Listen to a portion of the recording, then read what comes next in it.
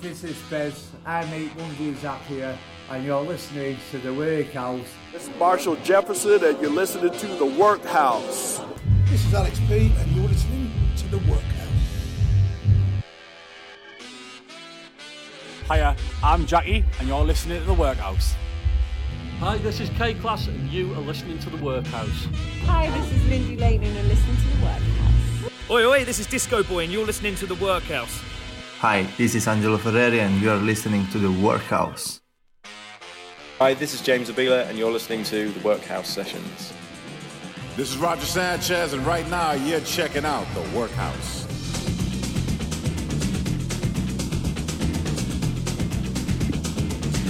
Good evening, Alan. Good evening, Mike. It's time for the Pandemic Podcast! Volume 3. Thank you. Hey, That hurt my ears. do you know what? Because I'm worried about my job, and I've been told I go and get a proper job. I know, have you not retrained yourself yet? Town crier.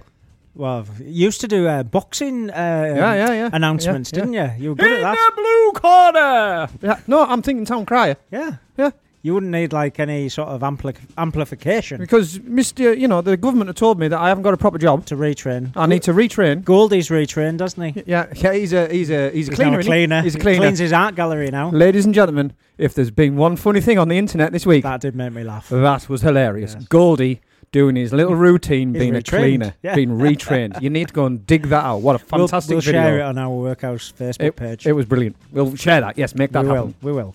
So I'm going to retrain as a town crier. I think I've got the voice for it. I think you're already retrained, Mike. I think I'm done. Okay. If you need a town crier, if you can find him, maybe we can help. Absolutely. He's here every day for his one DJ store in Darlington. Yeah. Well, to be honest with you, I don't know how much longer we'll be here for, the way we're going. You will continue, Mike. We must continue. We will continue, yeah. So we're here. We're doing the Pandemic Podcast. This is Volume 3. Yes, it is. And this week we are featuring Mark Island. Friend. Yes, of the show, and customer of the shop. Yes, yep. And he also runs music, which is an events side to his business. It is.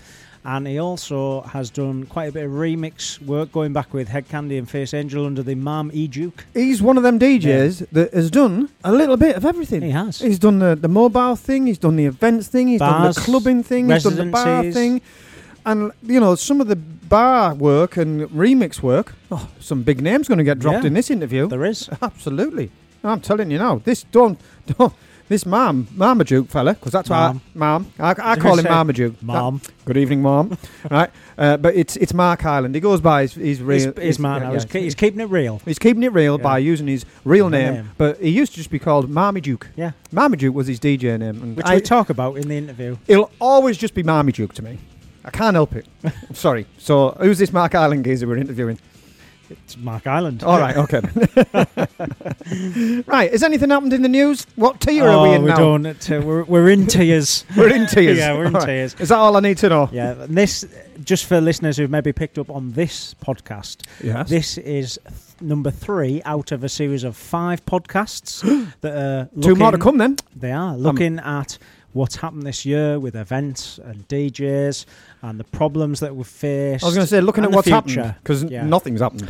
Well, that is a problem. That is a big problem. It is a very big problem. And these podcasts are supported by Darlington for Culture and Creative Darlington. Well, thank you very much, Creative Darlington and Darlington for Culture. So, right, I think we should get on and play a track. So we'll play an opening track, and then we'll do the interview thing. We'll get into the interview. It's a really good interview. I'll tell you what, there's some blinding tracks he's picked. Awesome. And we get a mix from him later on as well. We do. Can't wait. Right, here we go.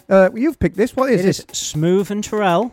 Is friends it? of the show. Oh. Well, Smooth has not met Terrell yet, but hopefully in the near future. Right. And it is the Ashley Beadle NSW vocal mix. I like a bit of Smooth and Terrell. Yeah. Keeping it local. Keeping it local. Keeping it real. And it ain't working. No, these lockdowns ain't working. It ain't working. On. It ain't working. So here we go then. Pandemic Podcast number 3. Town crier for me, I'm telling you. Town crier for me.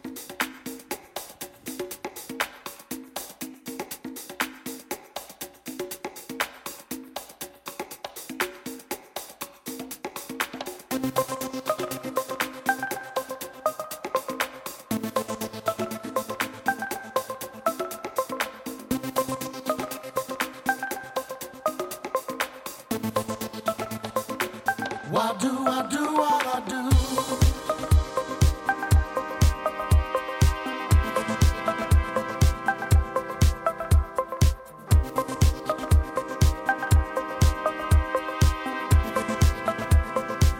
Why do I do what I do?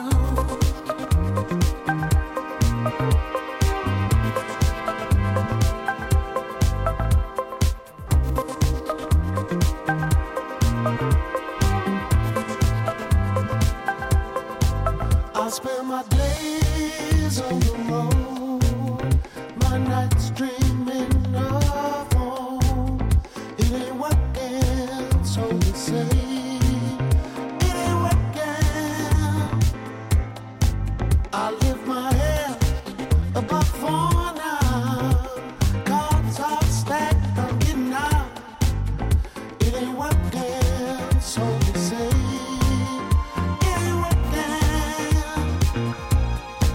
I'm sick of being on the ground.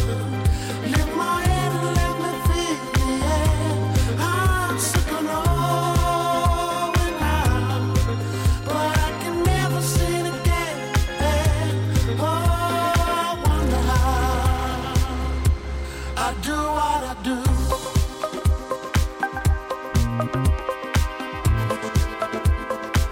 Why do I do what I do?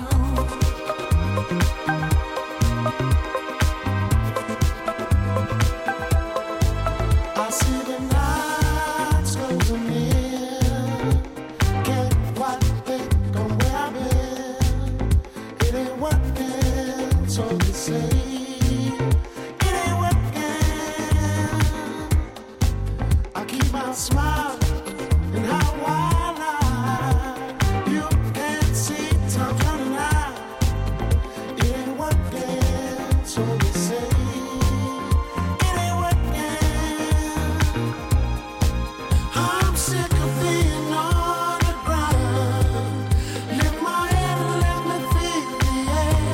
I'm sick of knowing now, but I can never see it again. Oh, I wonder how I do what I do.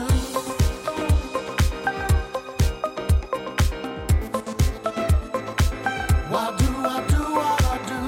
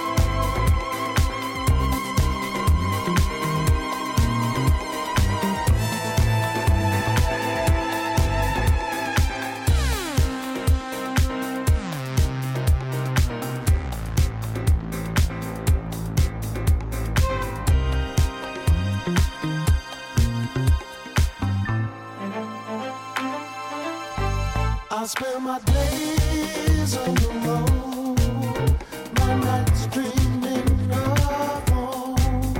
It ain't working, so they say. It ain't working. I lift my head above for now. Cards are stacked, I'm getting out. It ain't working, so they say.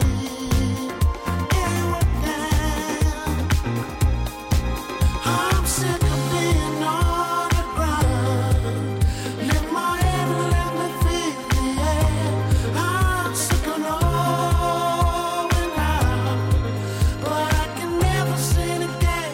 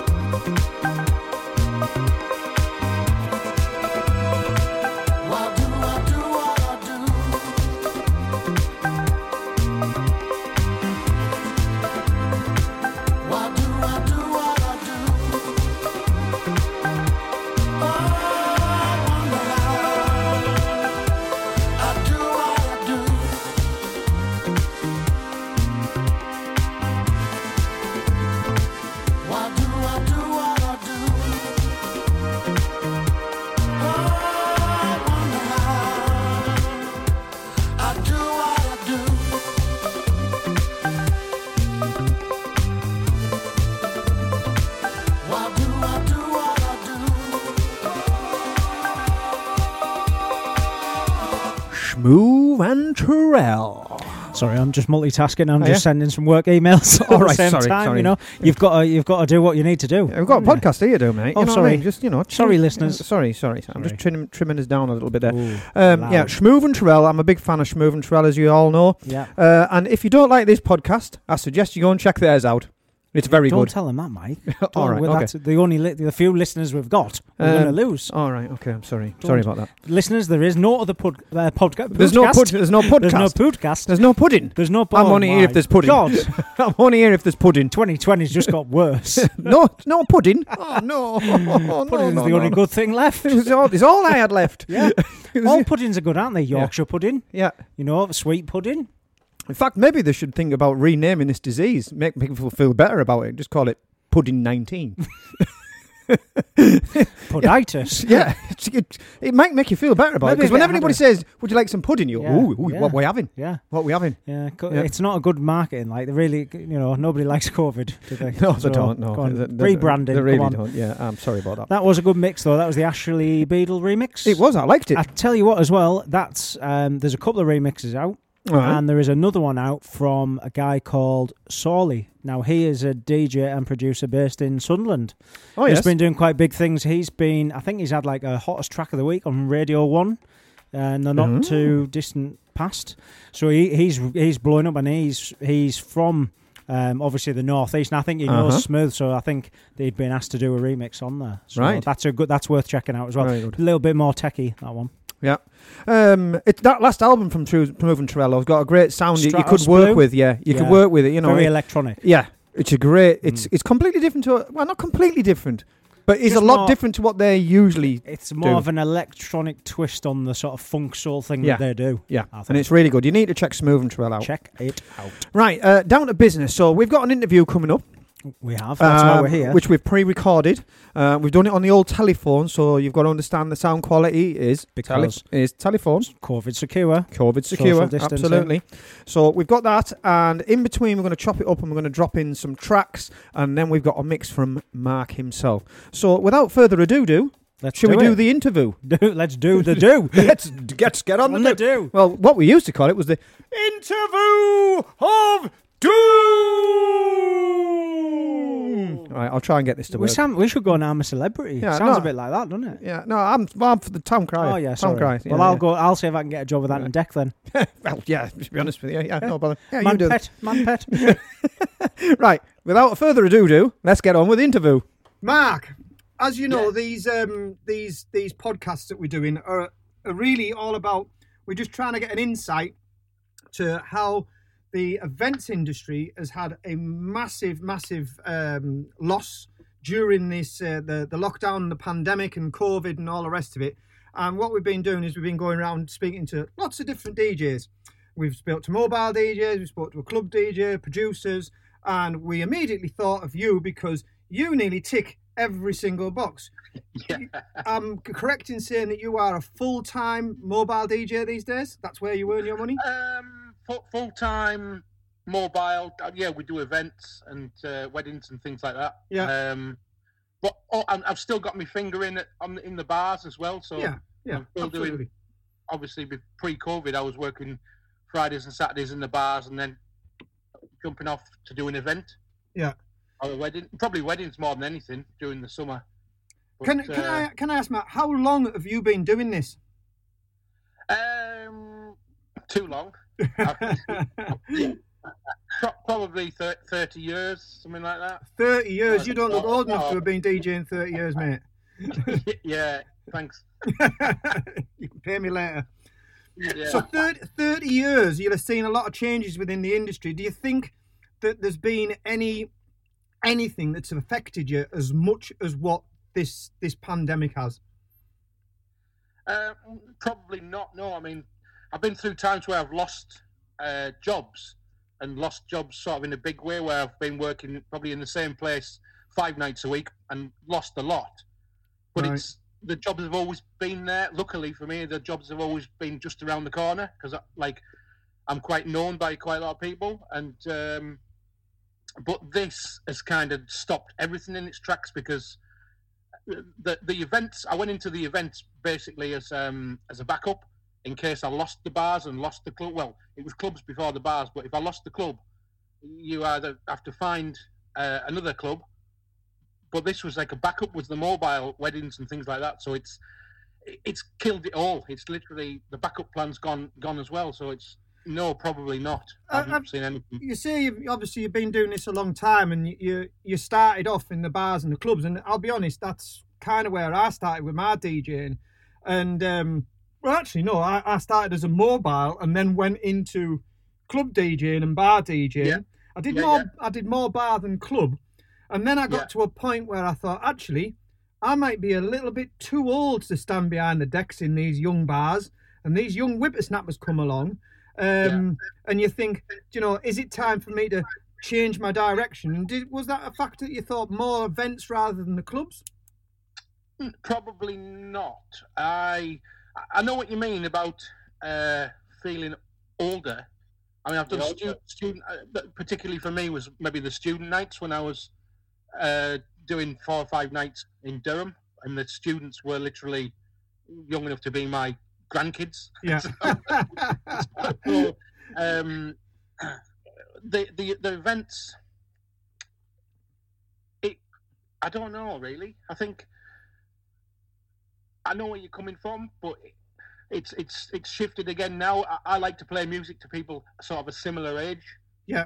Yeah. Like, so hence why with a lot of the disco and the funky house and the 70s and 80s, it can still be, it's still quite credible amongst the younger people, especially at the moment. Yeah, absolutely. So if you'd asked that question probably 5-6 years ago, pre-Glitterbox, I would have probably totally agreed. But I would really why I went into the weddings. I probably went into the weddings probably because it's probably the money's better. Yeah. The wedding industry is huge. I used to work in the wedding industry pretty much exclusively for probably about 5 years when I was still mobile DJing. Yeah. Like you said, it's pre-COVID. It was a very buoyant, big market. Lots of weddings, lots of venues, lots of brides and grooms. So, from a business point of view, a fantastic market to tap into, especially if you're doing bars and other things as well. Like you say, you've diversified to try and keep things going, but nobody could have seen what's happened this year. Yeah. I think also, if I can add, I think the last, since the club has died, I would say the club is not as popular as what it was. There used to be clubs in where Darlington, the Mardi Gras and places like that, they're not there anymore. They've been replaced by the bars and the bar culture as the bar licenses got later. So I think the lines also got the lines got blurred between clubs, rather bars and events DJs. So you become sort of a DJ that would do it all. Yeah. And there's some guys, there's some more well, not even, I wouldn't call them mobile guys. It's kind of they're probably more of an agency over based in Manchester, and they sort of supply bars, lots of bars to supply, but they also do lots of events. Yeah. But they're doing their events in a way which I kind of tried to do as well, was make them a bit less mobile, if that makes sense. So they're hiring more of a DJ than a disco, if that makes sense. Because I'm old school as well, Mike. I started like you. I started on the mobiles. Yeah. All them years ago, and they were pretty. They were pretty mobile. Nobody really wanted to do the job. No, I agree. I remember exactly what it was like. That's where I started, and it was maybe frowned upon. It was like, oh, you're a mobile DJ. Yeah. I mean, I've known you a long time, Mark, and I know you're one of them DJs that will go into a room and read the room, not necessarily go, right, I'm going to play house music all night. Mark will bring the party to you. So if it's going to be an R&B night, he'll play an R&B. If it's going to be Head Candy, he'll play Head Candy. That's the sort of DJ that Mark is. And I think you probably got them skills from being a mobile DJ, because when you're a mobile DJ, you have to read the crowd more than anything. You can't go into a wedding and go, well, I'm playing house music all night. No, not at all. You can't. No, You've got to play a little bit of everything. Definitely. I mean, when I was DJing, I think some of my most popular residencies that I ever had, I was playing cheesy pop music and doing 70s nights and stuff like that. They were my big nights. I've never really held down a big house music night, really, if I'm being totally honest. Yeah. I think that's probably the secret of my success is sort of playing exactly that to the room of people. Doesn't matter where you are. It doesn't matter, and that's the other point is a lot of the equipment, which I get from Phase 1, 99% of the time, is good. It's good equipment. It's the equipment that was always the standard in the clubs, all the pioneer stuff. Yeah. You know, the trussings come along now, so they're not really hiding behind a disco screen, like behind the old screens, flashy screens they used to use. I think the mobile DJ industry, from what I know of it back in the 80s, because I Phase 1 started in 1981 and I was about 11-year-old, and I remember watching my dad go out with all these big wooden boxes and all the rest of it, and loads of fairy lights, more pin spots that you could light up a car park with. It was ridiculous. And it's like now I feel the industry has really, really smartened itself up. It's come up to date, and you're a fine example of that. I mean, what do you call your company again? Music. Music. Yeah. Oh, it's not like Fred's Disco. It's not that anymore. It's not. That's not what it is. You know, and I have noticed people have got more professional. Absolutely. And I think technology has helped as well. When you think technology now, you know, you don't need a truckload of gear to put out a nice sounding looking disco. You know, in the back of an estate car, you can get a very high quality sound system and a booth and a couple of nice lights, and that does the job. You don't need a ton of pin spots and records and huge speakers and amplifiers that you used to. Yeah, less is more. It's the evolution, evolution of the DJ. Absolutely. Really. And that's really what I do. And well, let's play one of your tracks, Mark. What's Mark's first track, Mike? It's a banger. Right, in fact, we've got some classic tunes to play tonight. We've got some fantastic tunes. First one, and I believe it was a number one hit in the hit parade. Right, everyone remembers the hit parade. It's a definite 80s classic. Human League, Don't You Want Me? Mark, why have you picked that? This one is it's just memories more than anything. Plus, I also think it's one of the best pop records ever. I was about 10 years old when I heard this, and it was like huge, just massive, top of the pops when that was the thing. And it's just an anthem, isn't it? It's like it works every time.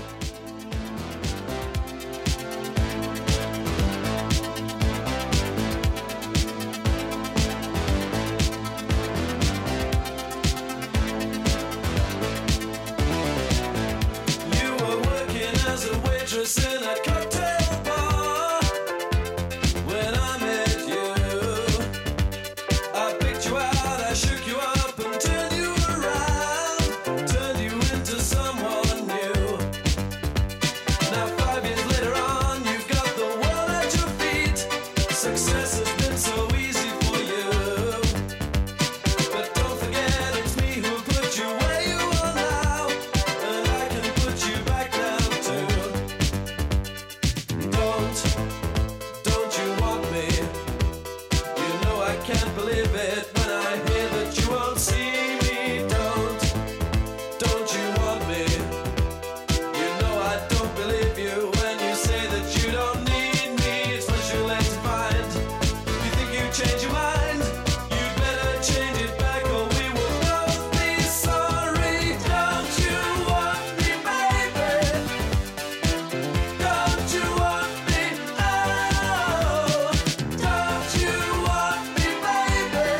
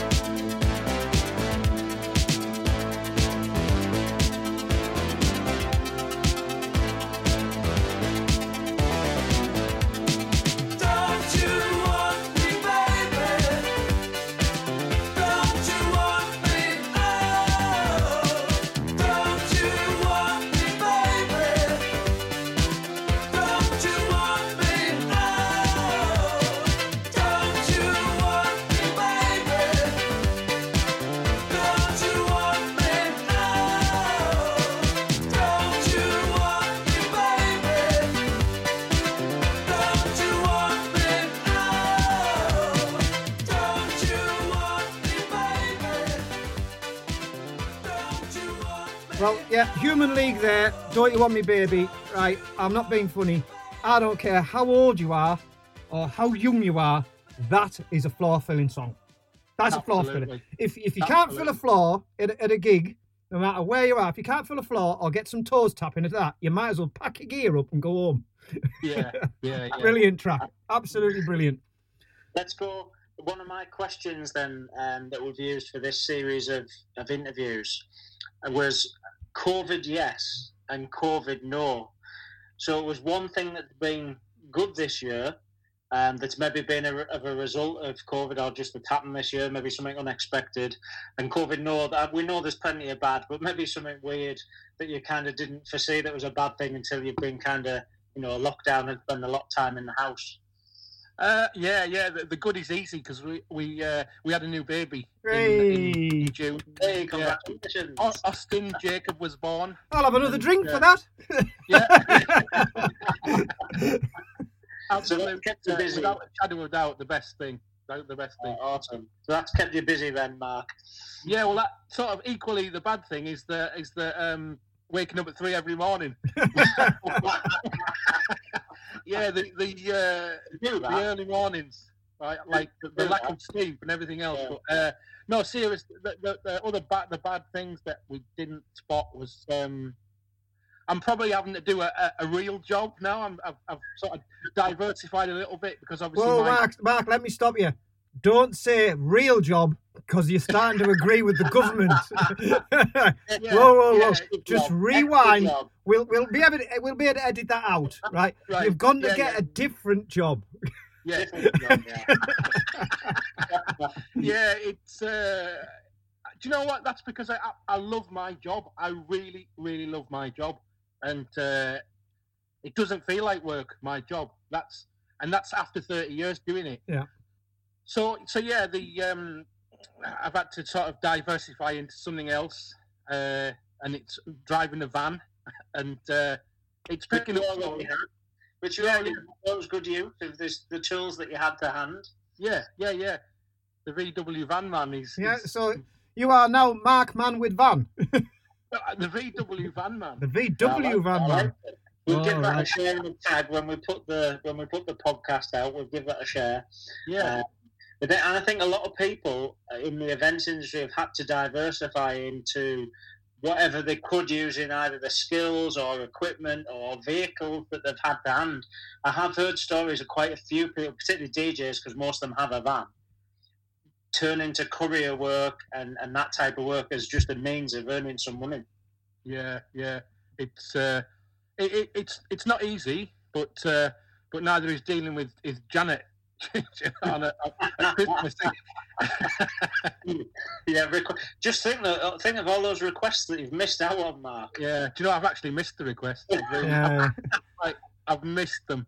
So next year, if things get sort of back to more normal, you'll be there. You'll be saying, "Come on, Karen, come in. What do you want? Anything you like? Welcome." Yeah. Just in case we've got some listeners that haven't got a clue what we're talking about there. The DJ's nightmare is Karen from Accounts, who comes out for the Christmas party and demands all her songs in one go. Next, need them now, and usually gets quite aggressive. And what you must understand, and we're talking to the people that are listening to the show. What you must understand is there is a way that DJs put things together. You can't just be playing one song and then dive into the other. It's a journey. And it's no good be playing R&B and then I'm going to play the latest banging techno record. It's just not going to work.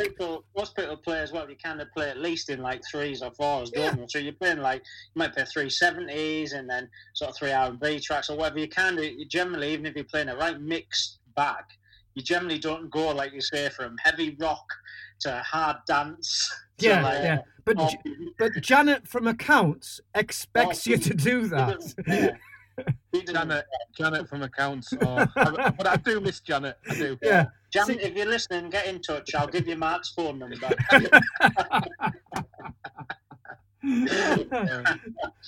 So, what about lockdown? So everyone's been in the house a lot. I know we can go out a bit still now, but we've all spent a lot of time at home this year. What's been your kind of go-to food or drink this year? Well, while you've been in the house, probably the go-to was Stella. Stella. Can't beat the old Stella. Right? The old wife beater. I'm not going to lie. When it all kicked off, I thought this would probably last. Back in March, I thought it would last 12 weeks max. I agree. I didn't really think we'd be sort of in this position, still sat talking about it now. So it was kind of, although we were off work, nothing had been announced about the support we were going to be getting. It was an unusual time, wasn't it? Everyone started to stream. I did a few streams and got absolutely hammered. And yeah. Could you not afford the Stella bill, Mark, after you've streamed? Oh man, it was madness. So yeah, probably Stella and Chinese takeaways. So that's another one we talk about. Have you formed any friendships with any delivery drivers? No, well, I knew them anyway. We get a Christmas card off them. Oh, hey, tell you what, you're all right, aren't you? The bonds that you already have then. I tell you what, let's play a track, Alan. Let's play a track. The next one, then? Right then, Mark, your next track.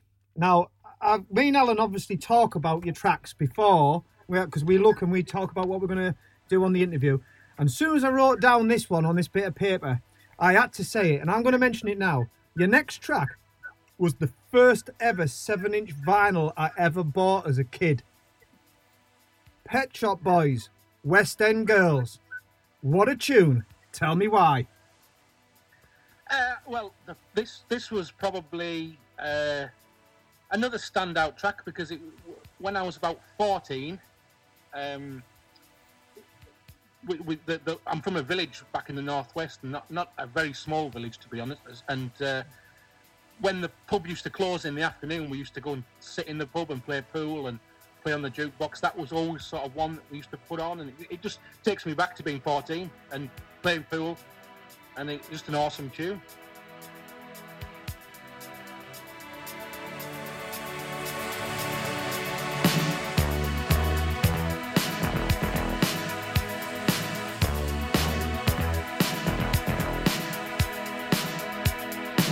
Sometimes you're better off dead. There's a gun in your hand and it's pointing at your head. You think you're mad, too unstable, kicking in chairs and knocking down tables in a restaurant in a West End town. Call the police, there's a madman around, running down underground to a dive bar in a West End town. In a West End town, a dead end world, the East End boys and West End girls. In a West End town, a dead end world, the East End boys and West End girls. West End girls.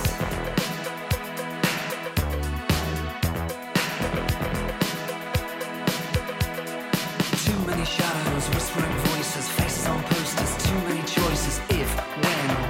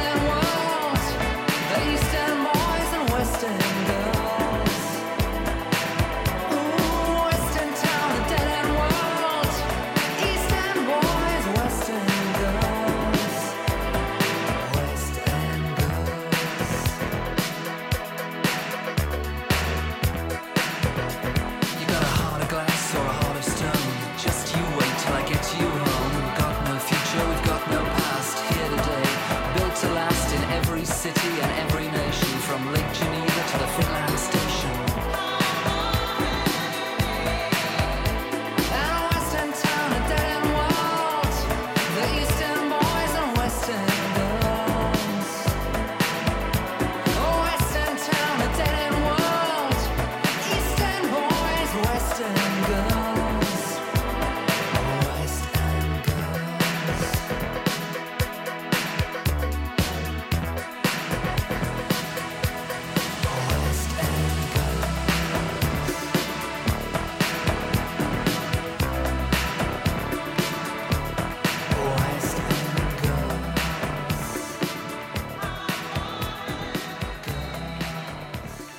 I remember going out. I started going out sort of late 90s, and the jukebox was such a key thing that, as a music lover, I obviously was, and getting into DJing, it was amazing to be able to pick tracks while you're in the pub with your mates, and it was a bit like the prelude to me DJing, I suppose. Yeah. Putting tracks on that for my mates, and actually having to put the money in. It was worth. It was worth 50 pence. Yeah, it was worth 50 pence to listen to that tune, and it's like, that it had a value then. It was, We did. We used to sit in the pub, and we'd go maybe on a Saturday, Sunday afternoon before you even went out, and if you'd been in early, by sort of tea time, you were quite, you were getting there. And someone would put a tune on and they'd all start singing along. It was like a mini live performance. Can I ask? Here's a question here, right? Is there still a thing? Is it still a thing, a jukebox? Yeah, the jukebox is still around, but I think they don't obviously play records. It's all digital. No, so I get that. I know. I understand we may have gone digital. But I'm like, because we live in a world of Spotify and streaming music, do you still put money into it? Yeah.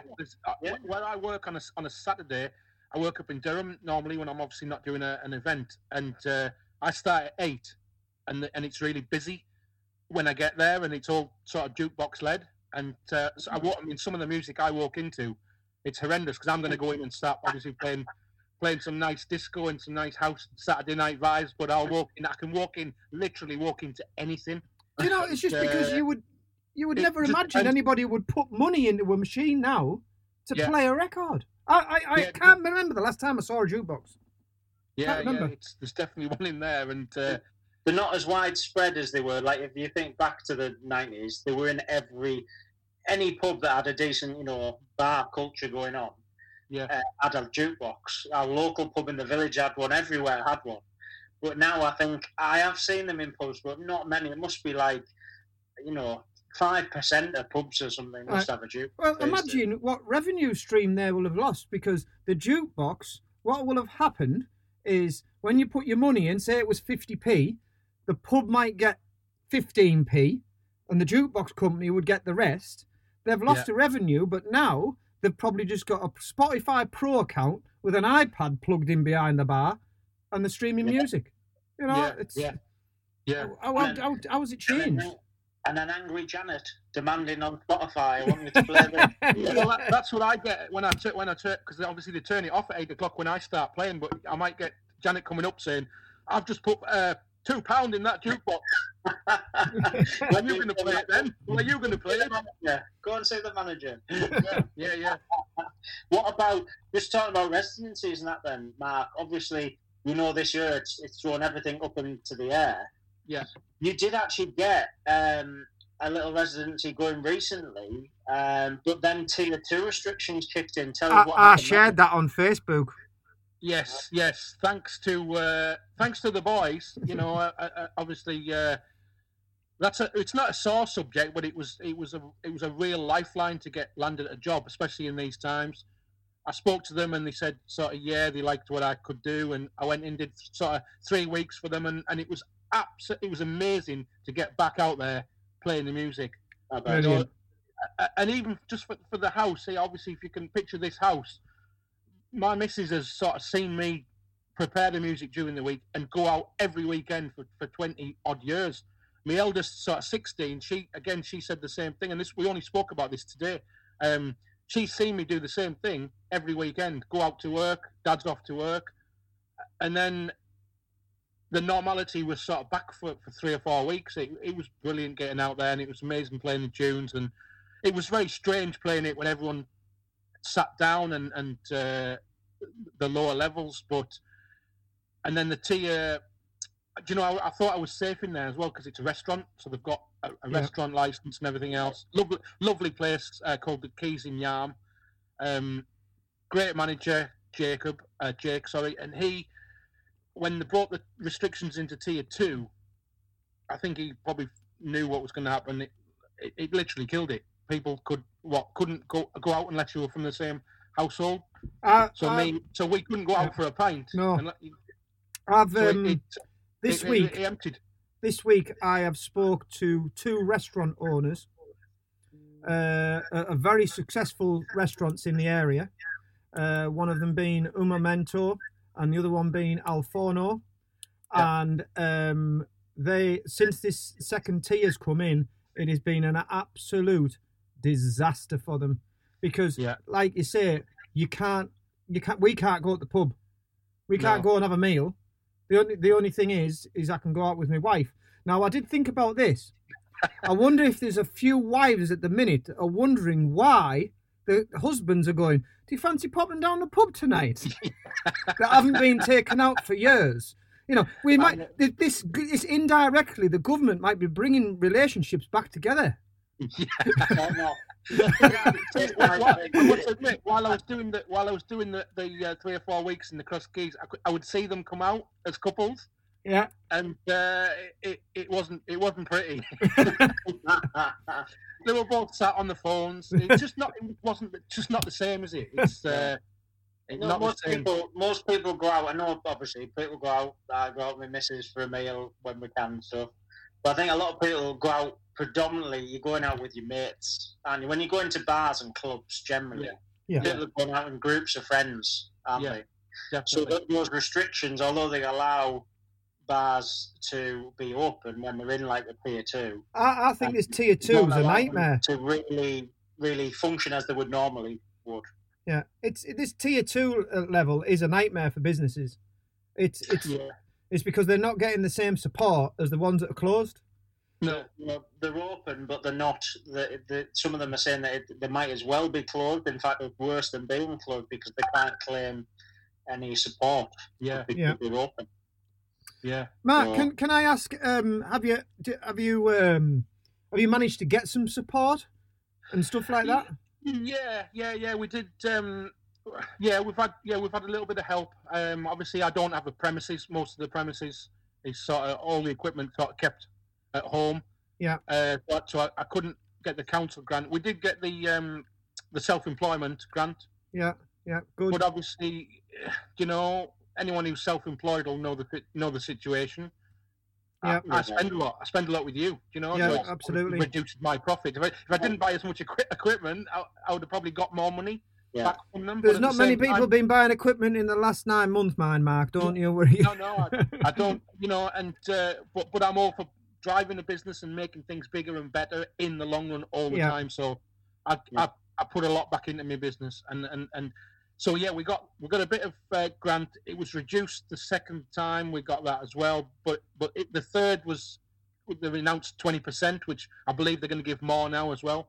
So it's 40%. So I should be getting that. I got a little, because I'm obviously a music producer as well and do the stuff for Mark Doyle. So I got a musician's grant, which was a little bit, and they do continue a little. Yeah, that helped quite a lot. Great. Yeah, in fact, I think that was something we should touch on actually, because we've talked about Mark the DJ. Let's talk about Mark the producer. Mark has done lots of production and stuff like that, and he's worked with some big names. So, come on, Mark, sell it to me. Sell me the dream. Are you reaching for your book there? He's got a book behind him, actually, that says How to DJ Properly. Yeah. I've got several books behind me all about that. I started the production really to sort of make to take obviously me and the business further forward, to try and get more international bookings and more prestigious bookings and obviously get, because anyone who knows who works in the bars and everything else, it's not the best money, and it probably hasn't gone up that much since I started doing it, working in bars and obviously the clubs. Can I just stop you there, Mike, before we go into the production thing? And it was a question I wanted to ask earlier, because we're both probably around about the same age. I think I'm probably a little bit older than you, but you remember what it was like to be carrying boxes and boxes of vinyl around to go and do clubs. Yeah. Do you feel the money was better then than it is now to go and do a bar gig? Right. So my take on that is, obviously, I started doing the private stuff because obviously when you're 17, 18, you can't just wander into a nightclub. However, it didn't take me that long. I got sort of in a nightclub within a couple of years. But the mobile money was, touching. The other thing is obviously the recent job, because the pub was, the bar wasn't taking as much money. I took a reduction in. Yeah, they can't afford to pay the big fees. Well, this is it. They weren't full. It was an extra. It wasn't going to sort of bring them more customers. It was going to enhance their experience. So yeah. I took a little less than what I normally get, but that, to be honest, wasn't that much more than what I was getting when I started all them years ago. Club-wise, the money club-wise was probably more, but you had to spend more. Yeah, I agree. I agree. Yeah, you needed to go out, and when I was doing some clubs, obviously, granted, I was working 5 nights a week, but I would be spending 150 quid every fortnight. This was a subject I was going to get onto, how we've gone from this vinyl, where I used to go to the record shop every week because I was working 3 or 4 gigs every week, and buy vinyl, and vinyl's expensive, and you'd be spending 80 to 150 quid in vinyl. You needed them tracks, so your wages had to reflect that. Now music now is so accessible, and even if you are one of them great people that goes and buys their music, and I think a lot of DJs do, but even if you're buying your music is not as expensive as what it was. You can get that banger of a track for a couple of dollars. So if you're paying for it, so hence them bar fees and these fees that you can charge as a DJ have actually they've gone down. I think they've gone down. I think there's more people who want to be a DJ as well. Like it's become a lifestyle. I know we talk about like Instagram and all that. There's a lot of people who probably are into DJing now, not primarily because of the love of music, which I think most people started out 20, 30 years ago. It was because you love music, not that you wanted to get 10,000 followers on Instagram. Yeah. I do think the industry has changed immensely. It's like, I was earning, decent money to work till midnight in a bar. Now I reckon I would be getting half now to work till 2 o'clock in the morning. Much more difficult to do. More people prepared to do it, and prepared to do it to enhance their brands, their name. That's right. Go and DJ in a club just to DJ it for free or whatever. Yeah, for a few absolutely. drinks. Absolutely. Well, I'll tell you what, we're going to come back and talk about Mark the producer. I'm sorry I butted in there, but it was just, do you know, mate, it's not all about you, No, I wanted to ask the question. So we're going to play a track. We're going to play a track. We'll play a track, and then when we come back, we want to talk about Mark the producer, because Mark has done some great productions. Anyhow, the next track, Steve Silk Hurley, Jack Your Body. Tell me about it, Mark. Right, Jack Your Body was probably one of the tunes I heard when I started going out. Yeah. Out. You went out. And going to clubs. and it was just different, wasn't it? It was different to all that other stuff we'd heard. We'd heard the Pet Shop Boys and the Human League and things like that, and but this was just like, what's this?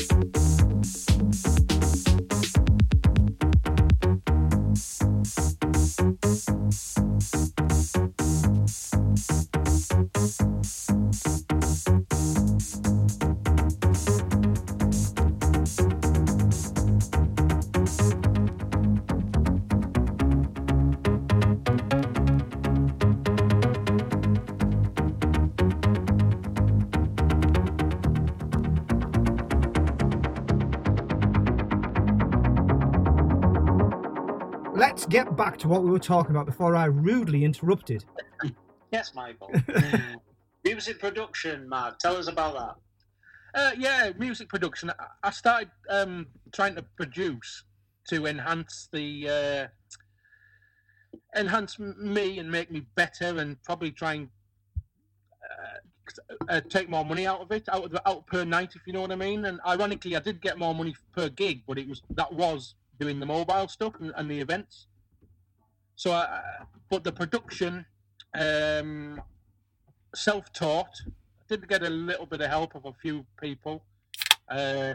Went to see a couple of guys quite early on and spent a couple of days with them. Obviously paid for that and did some music with them. And off the back of a bootleg, Matt Doyle from Head Candy got in touch with us. Say that again. Yeah, I did a bootleg, and Matt Doyle emailed me from Head Candy and said, Head Candy? Yeah. So asked for a copy for the radio show, and I said, yeah, that's no problem. Fantastic. And, then he asked me to do a few official mixes for him, and did them. And I mean, let me just get this across. Let me just get this across, right? People who don't know, maybe these young whippersnappers, right, or some other listeners might not realise that Head Candy, when we're talking about when you did this, Mark, was massive. We're talking, this was as big as any Ministry of Sound as a brand, as big as Cream as a brand, as big as Gatecrasher as a brand. It was a huge brand. For you to be talking to the main man at Head Candy and doing remixes is nothing short of... I bet you must have thought, I've made it at that point. Yeah, I do. Obviously, me and Mark are good mates now, and like, I'll message him with some gags and jokes and take the mickey and take the piss out of him and stuff. But when I think about it, yeah, it was a bit of a big thing at the time, and it was a huge Head Candy thing. were massive, and I'd played their music for years. Yeah, I bet it's a huge. It was and is a huge. It's a different brand now, but a huge international brand. Awesome, absolutely. And we've interviewed Mark for the WorkHOUSE of the podcast. What a lovely guy. So, ladies and gentlemen, if you don't know about Head Candy, rewind to an earlier episode of the WorkHOUSE, and Mark Doyle, who was set up. This interview was set up by Mark, who we're talking to now. Two Marks. That's getting confusing. That's getting really confusing. Mark Island set up the interview. Yeah, for and Mark Doyle. And I went to interview him, and it was a great interview, and it was really interesting to hear about all the early days of Head Candy and how all that came about. So, are we still producing then, Mark? Are we still producing? Yeah. Obviously, with the Head Candy stuff, it was the funky stuff more the funky music that sort of caught his attention. But at that time, there wasn't really that many people doing it, or no, I didn't get that much interest with that music because it was all house. So I didn't get disheartened with it. I did a few mixes for Mark, and obviously, but Mark had then left Head Candy, and he did his own brand, which was Fierce Angels. So I did a few mixes for them, and then I changed my sound and went a bit more housey to appeal to a few more. To appeal to a few more people that could play the music today and that were bothered about the trends. And then since then, obviously, the disco and glitterbox and everything else has come back in fashion. So I do still produce a few bootlegs. Yeah. Where could we go and find them? So could if for the listeners to go and listen to a few of Mark's tracks, where can we find them? I'm on Facebook, Instagram, Mixcloud. I put a lot of things on Mixcloud, Mark Island DJ. You're still on Bandcamp, Mark? Were you on Bandcamp? Yeah, I've got a few bootlegs on Bandcamp. Can I ask what name do you go under on Bandcamp, or is it just Mark Island? Or Mark Island DJ. I used to be called Marmaduke, and did a lot of the remixes for Fierce Angel under the Marmaduke. Yeah. But I decided, because I was pushing the private events, I thought Marmaduke was a bit silly. Yeah. It was a cool name. It's always stuck with me. As far as I'm concerned, you'll always be Marm. Yeah, I often think maybe I should have just kept it like because change. I don't know how. I think though, that's an interesting point though, because trends, fashion changes, And there was a time where everyone needed a sort of cool name, like to be a DJ. You had to have like Fat Boy a Slim. Fat Boy Slim. You couldn't be called Mark or whatever. You Yeah. had to have some like Fat Boy Slim, but now we all just call him Norman Cook. Yeah, Norman you'd Cook. have a name that you DJ under. But I think, and particularly the events as well. When I used to do, I saw the maybe tail end of that where people used to DJ under like as a DJ company. There might be, you know, like Disco 45 or whatever. But people are coming around more to, I think, as a business, as a professional business, people are buying into you. So like if you go by your name, whether it's a stage name, your real name, but you go by your name, people are kind of like buying into you, and you're selling yourself, aren't you? Really? Definitely, yeah. I did kind of, yeah. I thought that as well, and that was partly why I changed it. I thought music is like sort of the events company. If you want lights, I can probably supply you your bar with a DJ, or I can do your wedding, and the production stuff. Mark Doyle said to me, "What are you changing your name back to Mark Island for?" I said, "Oh well." He said, "I like the name Marmaduke." I said, "Oh man, don't do this." But I don't know about that. I don't know. Times change though, don't they? And like you say, if you're doing it like you said there before, though, Mark, like as a sort of another side to your business to help promote you and to help promote, you know, the gigs that you do. Yeah. If you're going by your name, you're promoting yourself, which makes sense. Yeah. I probably should have started with that 30 years ago.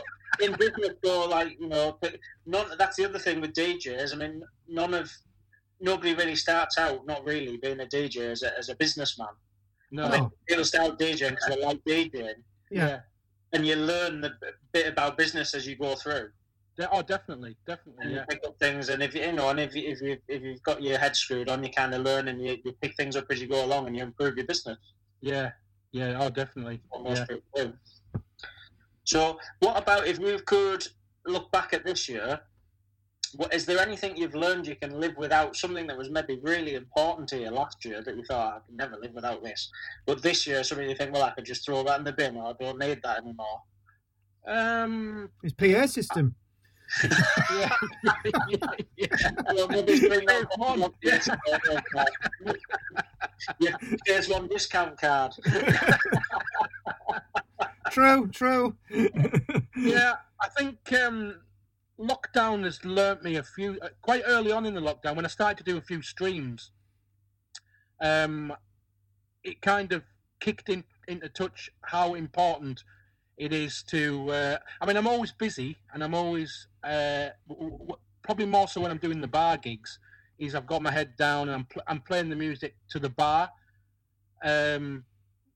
Obviously Janet comes up and asks for a few songs, and sometimes I'm not the most pleasant.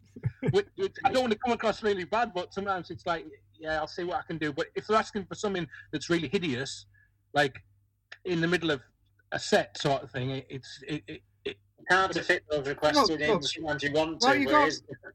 You've got to realise is Janet works in accounts, and nobody likes anybody that works in accounts. Yeah.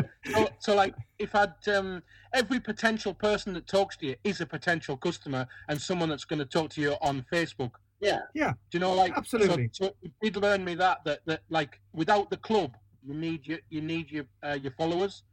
Yeah. Someone that's going to listen to your music, someone that's going to download your mixes or buy your remixes. Do you know? That's like a business again. It's like something. It's like because I have Mike obviously has a business. I have a business outside of nothing to do with music. Yeah. I think you can learn. Sometimes you learn from other things that, like when you were DJing in a bar, particularly if you're doing events, you don't know that person that you might be talking to could be someone who might book you for an event, and then they might book you for another event. And it is difficult though when you're dealing with a drunk Janet. Well, that's the other thing. It's let's not forget, like that. They probably won't even remember the conversation they've had with you when they've been giving you a load of grief for not playing, you know, whatever. And can I just butt in again, right? Because I'm getting a bit worried about we're being maybe a little bit sexist. That there's only Janet. Is there not like a Duncan or anybody? Oh, there's definitely Kevin that works in IT. Kevin in IT, right? That's all. As long as we can move on. I was just feeling we were getting a little bit one-sided on Janet. Janet's getting a hard time. And his mate Brian, who both come dressed as Blues Brothers. You don't get out a lot. Like the Christmas party, there's always them two. And yeah. But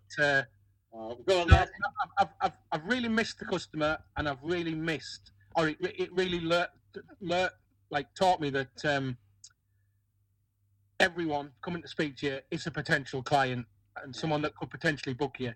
You know, just because they've been an arsehole on that night doesn't mean to say that they're not a nice person. 2 more cans of San Miguel, and I'll turn into an arsehole. It's all right. It's fine. Well, why don't we play another track? Can I go for a beer? Yeah, you can go for a beer. Well, I'll tell you what, we'll go for a beer while we play the track. Just hold on a minute. Whoa there. Right. Get back in your chair, Ireland. Right then. He's picked another banger, and to be honest with you, I've got to do one of these interviews for us, and this was on my list. And I know this is not about me, it's about Mark, right? But he's picked one of my records. This was because I've been thinking about what records I was going to have for my interview, because Alan's going to interview me. It sounds crazy. I don't know why I agreed to do that now. I don't know. And the record you've picked is Black Box, Ride on Time. Mate, just tell us. Well, Black Box, Ride on Time was when I first started to DJ. So I'd obviously, the last one was Going Out, and but this was when I'd started, after them 2 years starting as a mobile, I did manage to get myself in a local nightclub. It was over in Whitehaven, where I was from, the northwest, and it was a proper 12-inch. It was an amazing track, amazing. The pianos and the sample of the 70s tune. So yeah, we hadn't heard any. It just absolutely destroyed everything, didn't it? It was massive.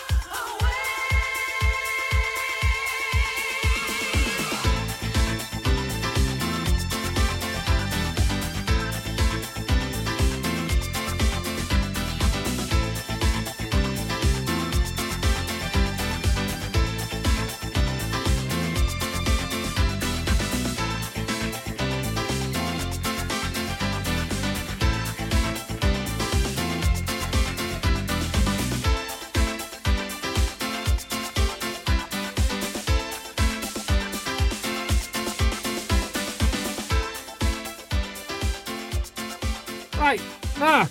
So now that everyone's had during that record, we all went and got a beer. It was brilliant. What a fantastic track that Black Box, right on time, and it was right on time for us all to go and get another drink, which means this interview could go on for another 3 hours because I'm in the zone here now. I might be. I would like to think I was going to go out, but we can't. We can't. We really can't. We'll have the after party, Mike. We'll have the after party after we finish the interview. All right. Okay. Mark, moving forward and getting back on, this whole thing of how, COVID has really affected the events industry. What do you think?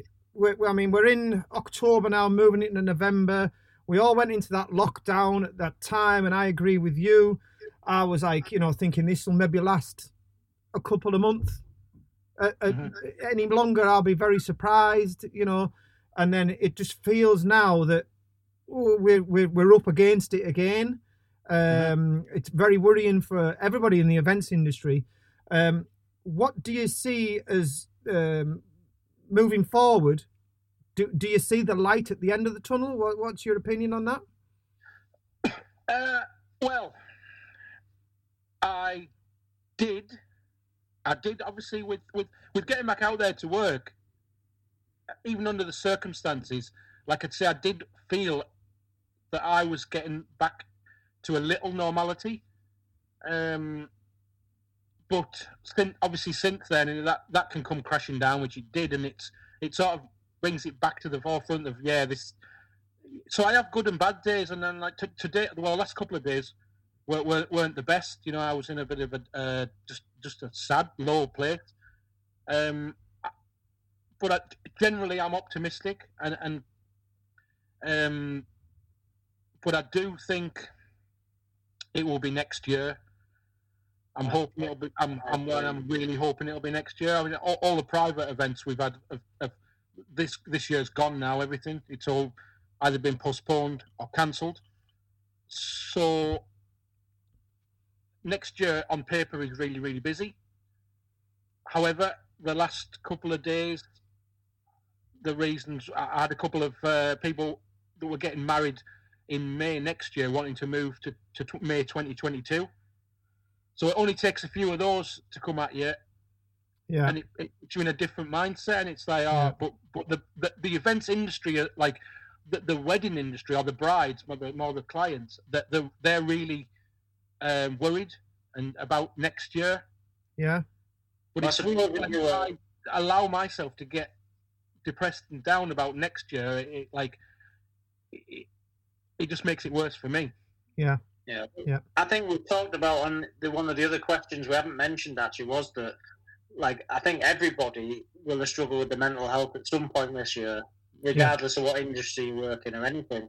Definitely. So I think we've talked about what's been good for people to try and just keep on top of things, like just keeping active and busy and stuff like that. So have you felt that's worked for you, Mark, trying to keep busy? Well, the missus says that if I'm busy, like, I'm in a better mood. So yeah, I definitely think the streaming was good for a bit, but if Facebook didn't keep blocking the streams, I would have probably still be streaming because I did enjoy it. But what I didn't enjoy was having to pre-select the songs, listen to the songs on a private stream, so I could see what was going to be blocked. So when I was doing the streaming, we've talked about that as well. I think like Facebook, the way it's gone and it's got worse now, is not the platform for live streaming, and you need to look at like the Mixcloud, the Play DJ TV, and the other ones there, but they don't have the interaction at the moment. So it is difficult. That's definite. Yeah, to be honest, I was going to stop streaming probably a couple of weeks prior to when I did, but I got a message off a guy who said, "Oh, we're loving you." In fact, I had several messages, although I didn't really feel like mine. That was one of the reasons I stopped, because I wasn't feeling it with the numbers, and it was a bit of a competitive thing. Some guys were getting 300 or 400. Some guys were like, obviously guys I know, and they were doing a couple of thousand down south, and it was like, don't feel bad. Me and Alan get 2 or 3. I mean, it's me watching on my phone and Mike watching on his phone. Yeah, we're just watching each other. I watched one the other day, and Alistair Whitehead had about 30 people watching it, and I felt like crying for him because, like, Alistair Whitehead. It's Alistair Whitehead. Yeah, absolutely. That goes back. That's like I was touched on before, though. Alistair Whitehead, huge DJ, still like drawing a big retro crowd now. Yeah. But won't be massive on his social media game, and that's why he gets 30. That's why he gets 30 watches. Whereas DJ, I go to the gym all day. Yes, he has 50,000 followers, so he will get 1,000 people watching him. Yes, yeah. How things have changed. Yeah, that was making me. That was why I stopped, and it was making me. Like we did, it was the feedback. It was like when you're getting the feedback. Obviously, it's why we do it. It's like you've got your room is your viewers.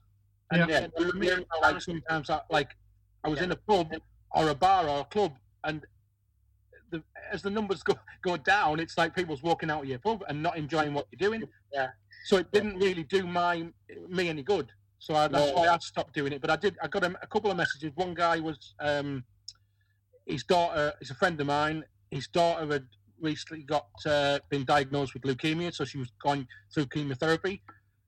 And it was like, we absolutely love your streams. Keep going. You're keeping us going. And I'm thinking, well, it doesn't really matter about hundreds of viewers. Them viewers were important. This is really important. Yeah, what you're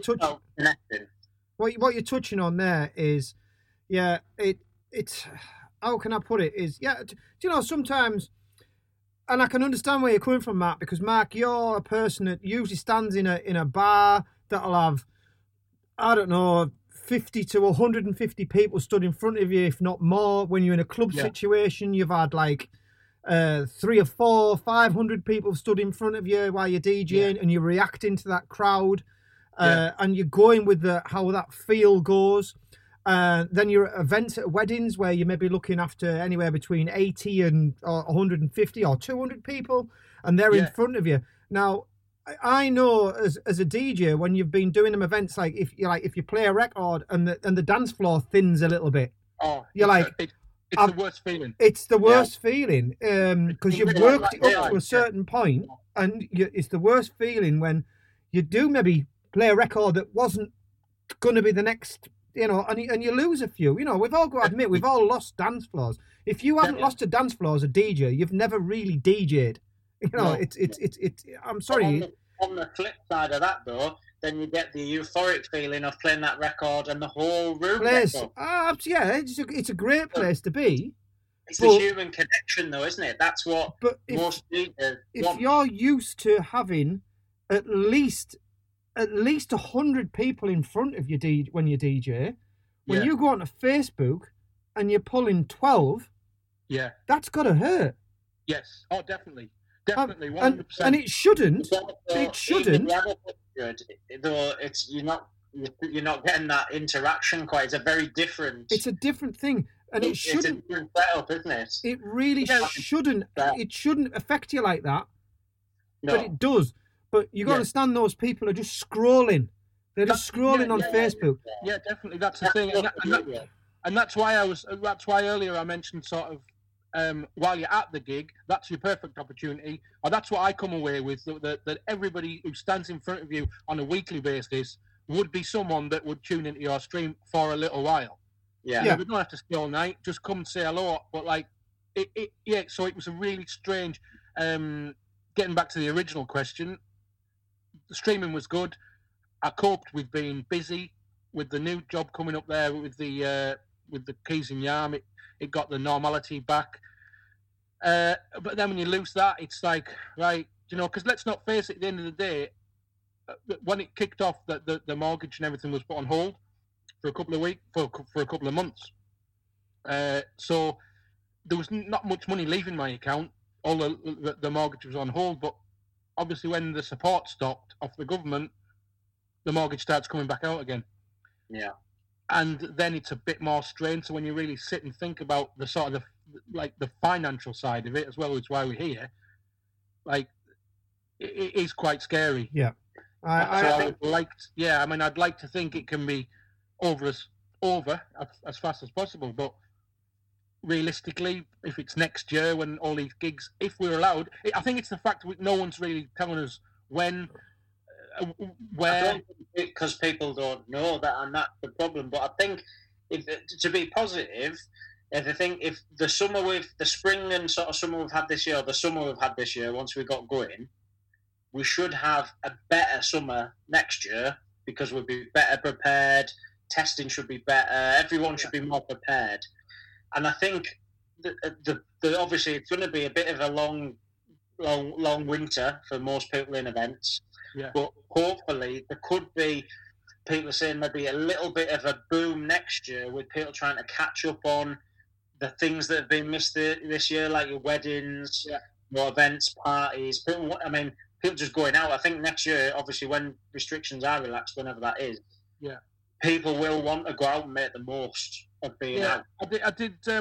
I found that because, like, since during the summer when they sort of relaxed the rules a little bit, I was booked to do a couple of private parties in people's gardens. And we saw that because that was when you were allowed to have up to 30 people, was it? 30 people in a garden, and obviously the first gig I did back, that was an amazing gig. There was literally 30 people in this garden, and they'd booked sort of me and a sax player to play sort of Ibiza tunes, and it was brilliant. It was a hot day, and we were there, and we only played for 2.5 hours, but it was amazing. That was like, I said to them, look, I'm so pleased that it's been an up for it crowd because I haven't worked since March, and this was sort of, I can't remember when it was, end of July or something. So I think we've got, hopefully, we've got some of that to look forward to on a much bigger scale next year. I think. That's something I will pull from it. Is next year for the summer, I would push for doing more private gigs in people's gardens. Yeah. Good, a great idea. Do you know what I think? What we've all got to remember as well is, I know there's been a lot of talk about whether being a DJ is a proper job, but when someone's prepared to pay you, it's a proper job. Yes. At the end of, they're paying you.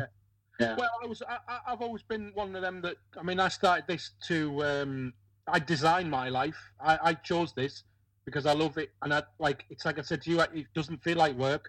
I chose a job I love, and you never work a day in your life. But that's not. It's not good at the minute, is it? No. And then we've got the government saying get viable jobs. No, it's a bit. That hasn't gone down well in the industry. I don't think. I think a lot of people don't see the side of running events and being a DJ other than turning up and playing music for 4 hours. Yeah, and we all know that that's half the job. The other half is all the planning, the preparation, the music.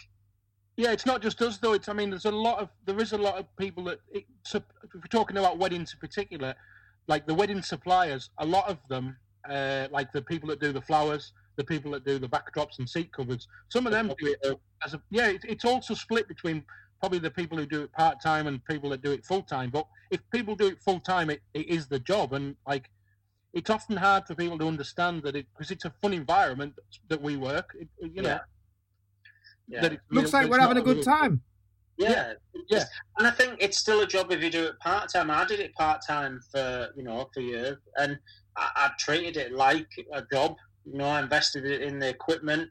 I planned, I didn't leave anything a chance. I didn't turn up half an hour before. I met clients. I visited venues. I was there in good time. There's a huge amount that goes on to just run a successful and reliable DJ service for something that's very high end. Yeah. So next year, that was what the original question was, wasn't it, Mike? Fingers crossed for next year. I think there is light at the end of the tunnel for next year. It's just come on, guys, right? When it comes, we just remember, people like dancing, and they'll always be dancing. We just got to get back to some dancing. There will be. There definitely will. We've got to get back to that. And when the dancing starts, these people are going to come looking for you. Yeah. Yeah, they'll come looking for you, and they'll come looking for guys like you who know how to make them dance. Yeah, that is it. Even at the job at the Cross Keys, the doormen were walking the floor, and there was the odd people getting up and having a dance, getting told to sit back down again. Yeah. So I didn't know I was doing if I was doing right or wrong. I was like, in my head I'm doing right, but funny environment. It's different rules. Funny isn't environment. It? Let's play a track. Is this the last track? This is the last track. I tell you what, mind, there's not a bad track on this list.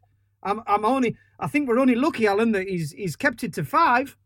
You know, because he's left some tracks here, right? But we have got coming a mix as well. And trust me, people, if you've listened to the interview, right, this mix is class. It will be class. You need to get across and go and we'll put some links in the Facebook post and on the SoundCloud post through to Mark's SoundCloud, his Mixcloud, and all the other bits that he does, because you need to go and check out some of his productions on Bandcamp and stuff like that. But his last record, which I think is rather fitting, to be honest with you, it's rather fitting, Ultra Nate Free. What a tune. What a tune. Yeah, Ultra Nate, right. This, was it 1997? Ooh, are you testing me? Oh, I don't know. At the time, that was the time. I hadn't been in the Northeast that long, and I was living up in Newcastle, but I'd opened a brand new nightclub in Hartlepool, which was called the Wesley Nightclub, and it was literally, we can't have been very far in it, but I used to go up to HMV on a weekly basis and buy records that before I was on a few of the promo lists. So this night in particular, this Friday night in particular, I'd heard Pete Tong play this tune, and every now and then there's a song that just you only need to hear it once. It grabs you. It grabs you, doesn't it? Yeah. And I remember going up to HMV the next day and saying to the guys, "Look, Ultra Nate Free." He said, "We've got a copy in the shop, but I can't sell you it until Monday." Did you beat him up? I didn't. He wouldn't sell me. The crazy thing is, on that Saturday night, a girl had asked me have you got Ultra Nate Free? Well, it wasn't just any girl. It was my missus, who I'm with now. Oh, that's brilliant. Not only does she has amazing taste in music, and I said, "Look, I can't play you the record, but I will go and get it for you on Monday." So and the rest is history. But what a tune! What an absolute tune! Let's put the track on.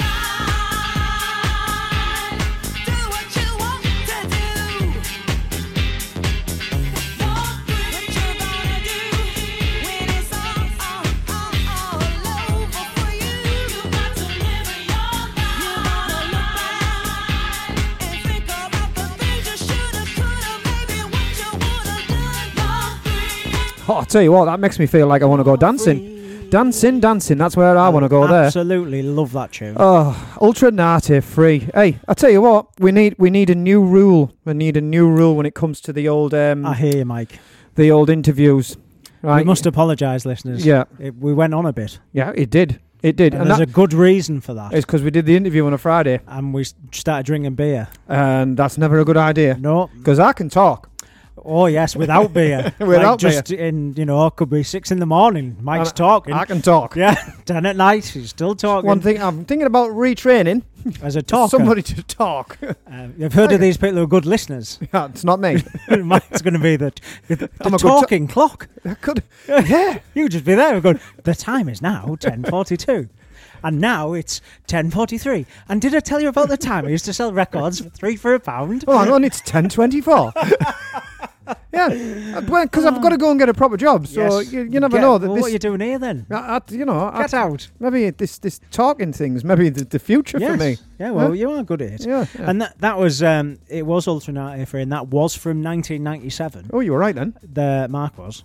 Yep. And I remember going out. Out. I remember it.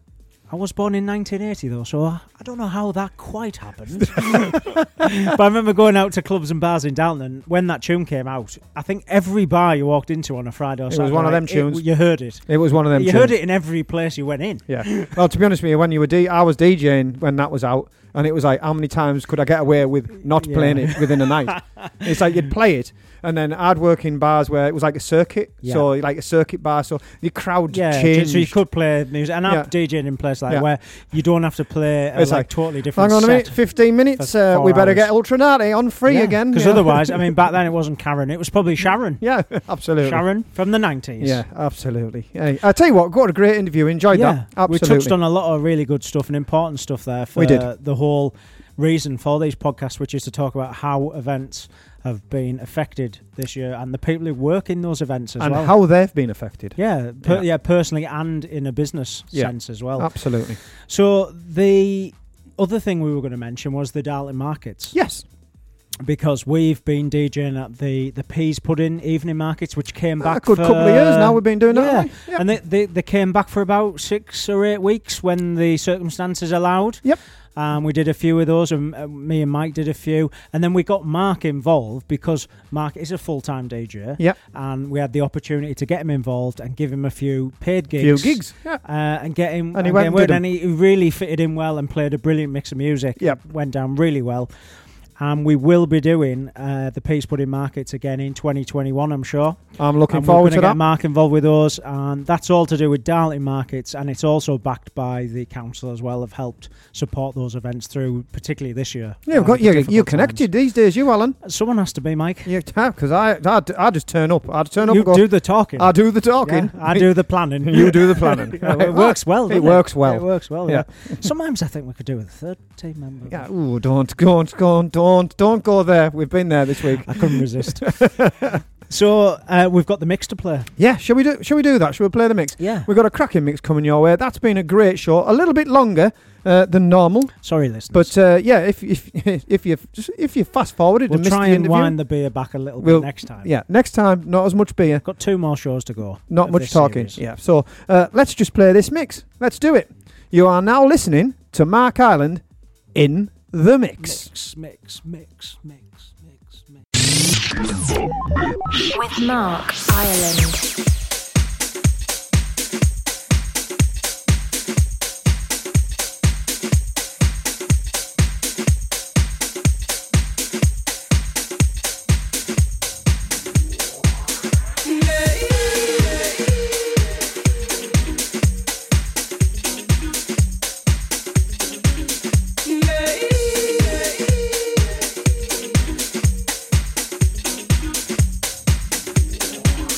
Yeah.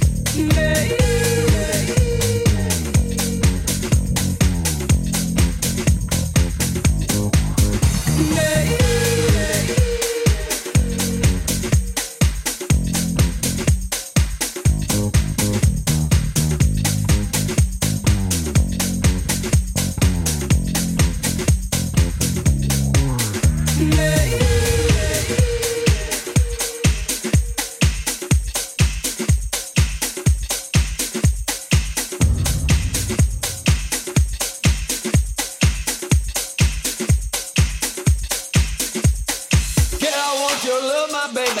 Girl, I want your love. Girl, I want your love, my baby. Girl, I want you so. Girl, I want your love, my baby. Girl, I want your love. Girl, I want your love, my baby. Girl, I want you so. Girl, I want your love, my baby. Girl, I want your love. Girl, I want your love, my baby. Girl, I want you so. Girl, I want your love, my baby. Girl, I want your love. Girl, I want your love, my baby. Girl, I want your so.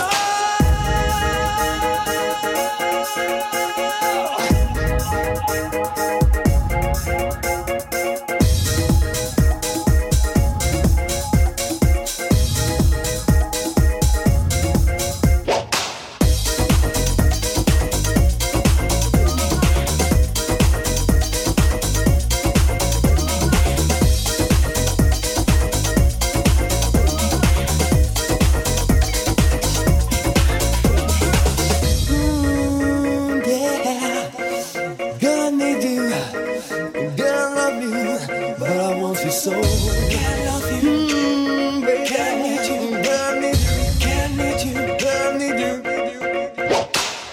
Now I know it can't be secrets anymore. Got a girl, she dance beyond the misty heights. It's my chance to be more happy, can't be wrong. When you look into my eyes, all my troubles gather straight from love.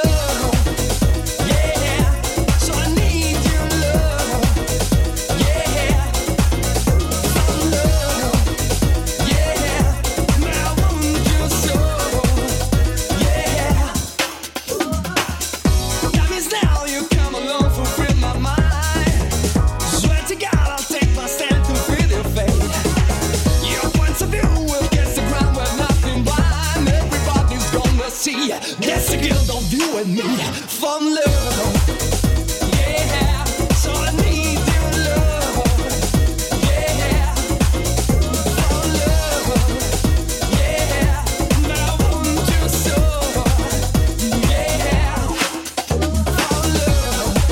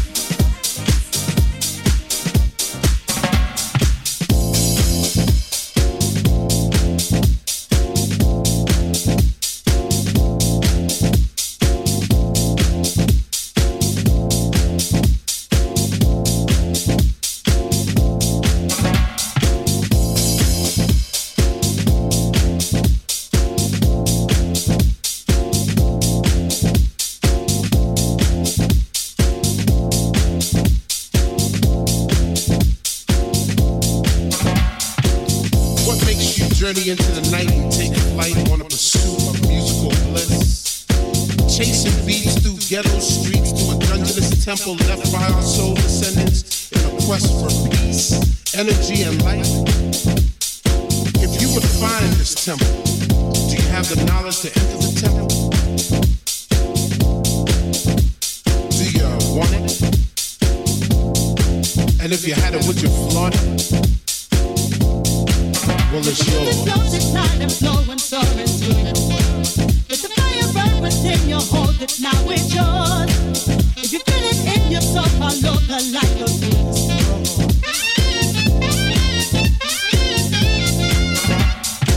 Acquiring entrance to the temple is hard but fair. Trek through God-forsaken elements because the reward is well worth the journey. Stay steadfast in your pursuit of the light. The light is knowledge. Do you want it? And if you had it, would you flaunt it?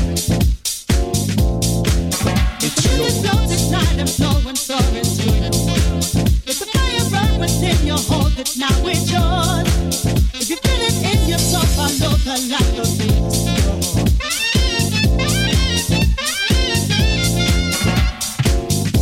Stay true to your quest. So let the beauty that is the musical universe engulf you. Recharge your spirit, purify your mind, touch your soul, and give you the eternal joy and happiness you truly deserve. You now have the knowledge. Do you want it? And if you had it, would you flaunt it? Well, it's yours. Float at night and flow and soar into the world. Let the fire burn within you, hold it, now it's yours. If you feel it in your soul, follow the light of this.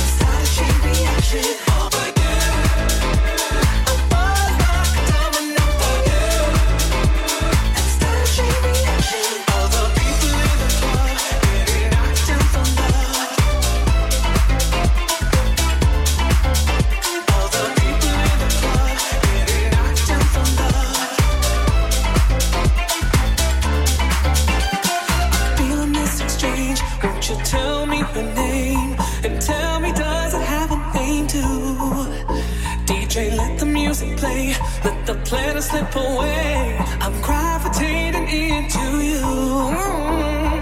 From the love we found tonight, on the floor under the lights. Keep the groove from side to side. Fall for you tonight.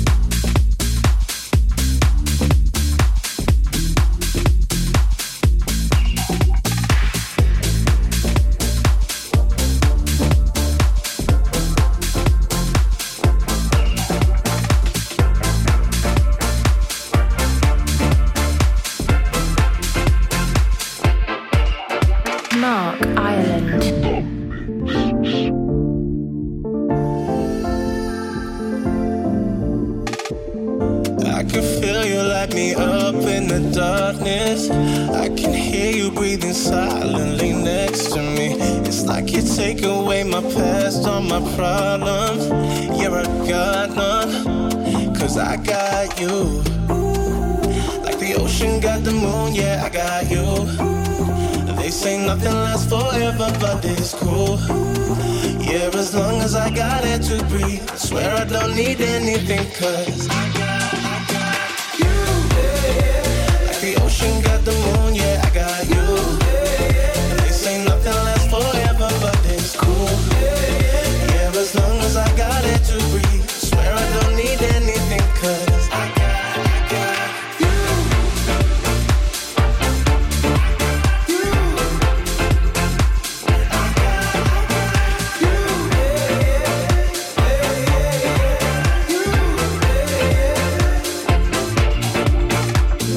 Floating high, no gravity, it's like we're weightless. Close my eyes and slip away, like my therapy. Ain't no sense in time, 'cause I'm stuck in this moment. Every moment, 'cause I got you. Like the ocean got the moon, yeah, I got you. They say nothing lasts forever, but it's cool. Yeah, as long as I got it to breathe, I swear I don't need anything, 'cause I got you.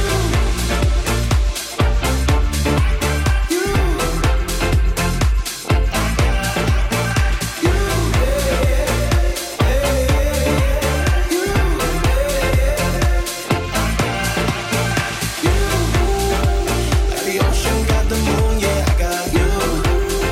They say nothing lasts forever, but it's cool. Yeah, as long as I got it to breathe, I swear I don't need anything, 'cause I got you. I got you. If you got me, I got you. I got you. If you got me, I got you. I got you. If you got me, I got you. I got you. I got you.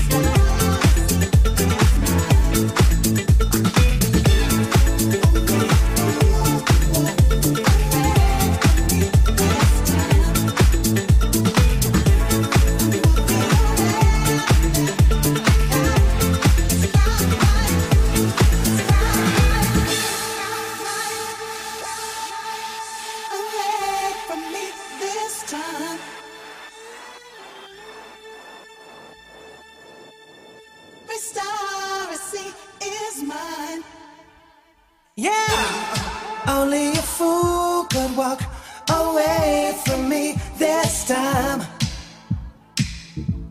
I look out to heaven, every star I see is mine. Only a fool could walk away from me this time. I look out to heaven, every star I see is mine. Only a fool could walk away from me this time.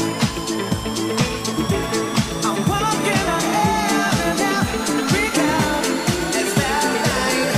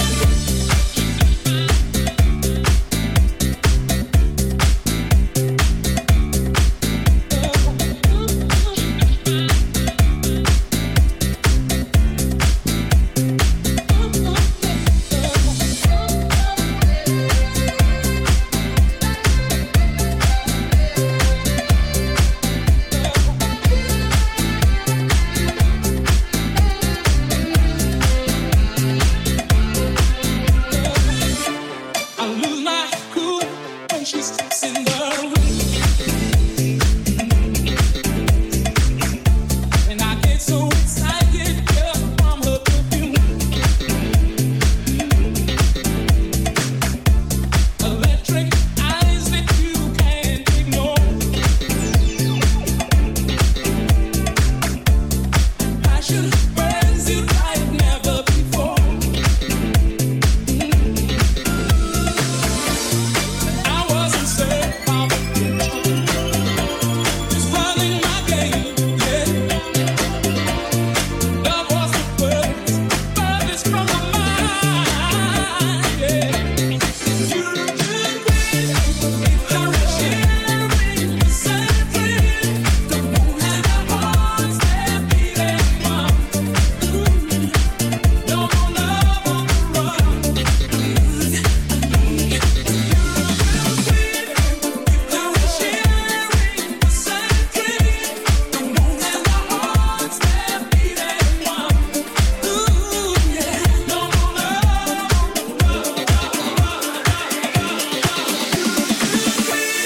Mark Ireland.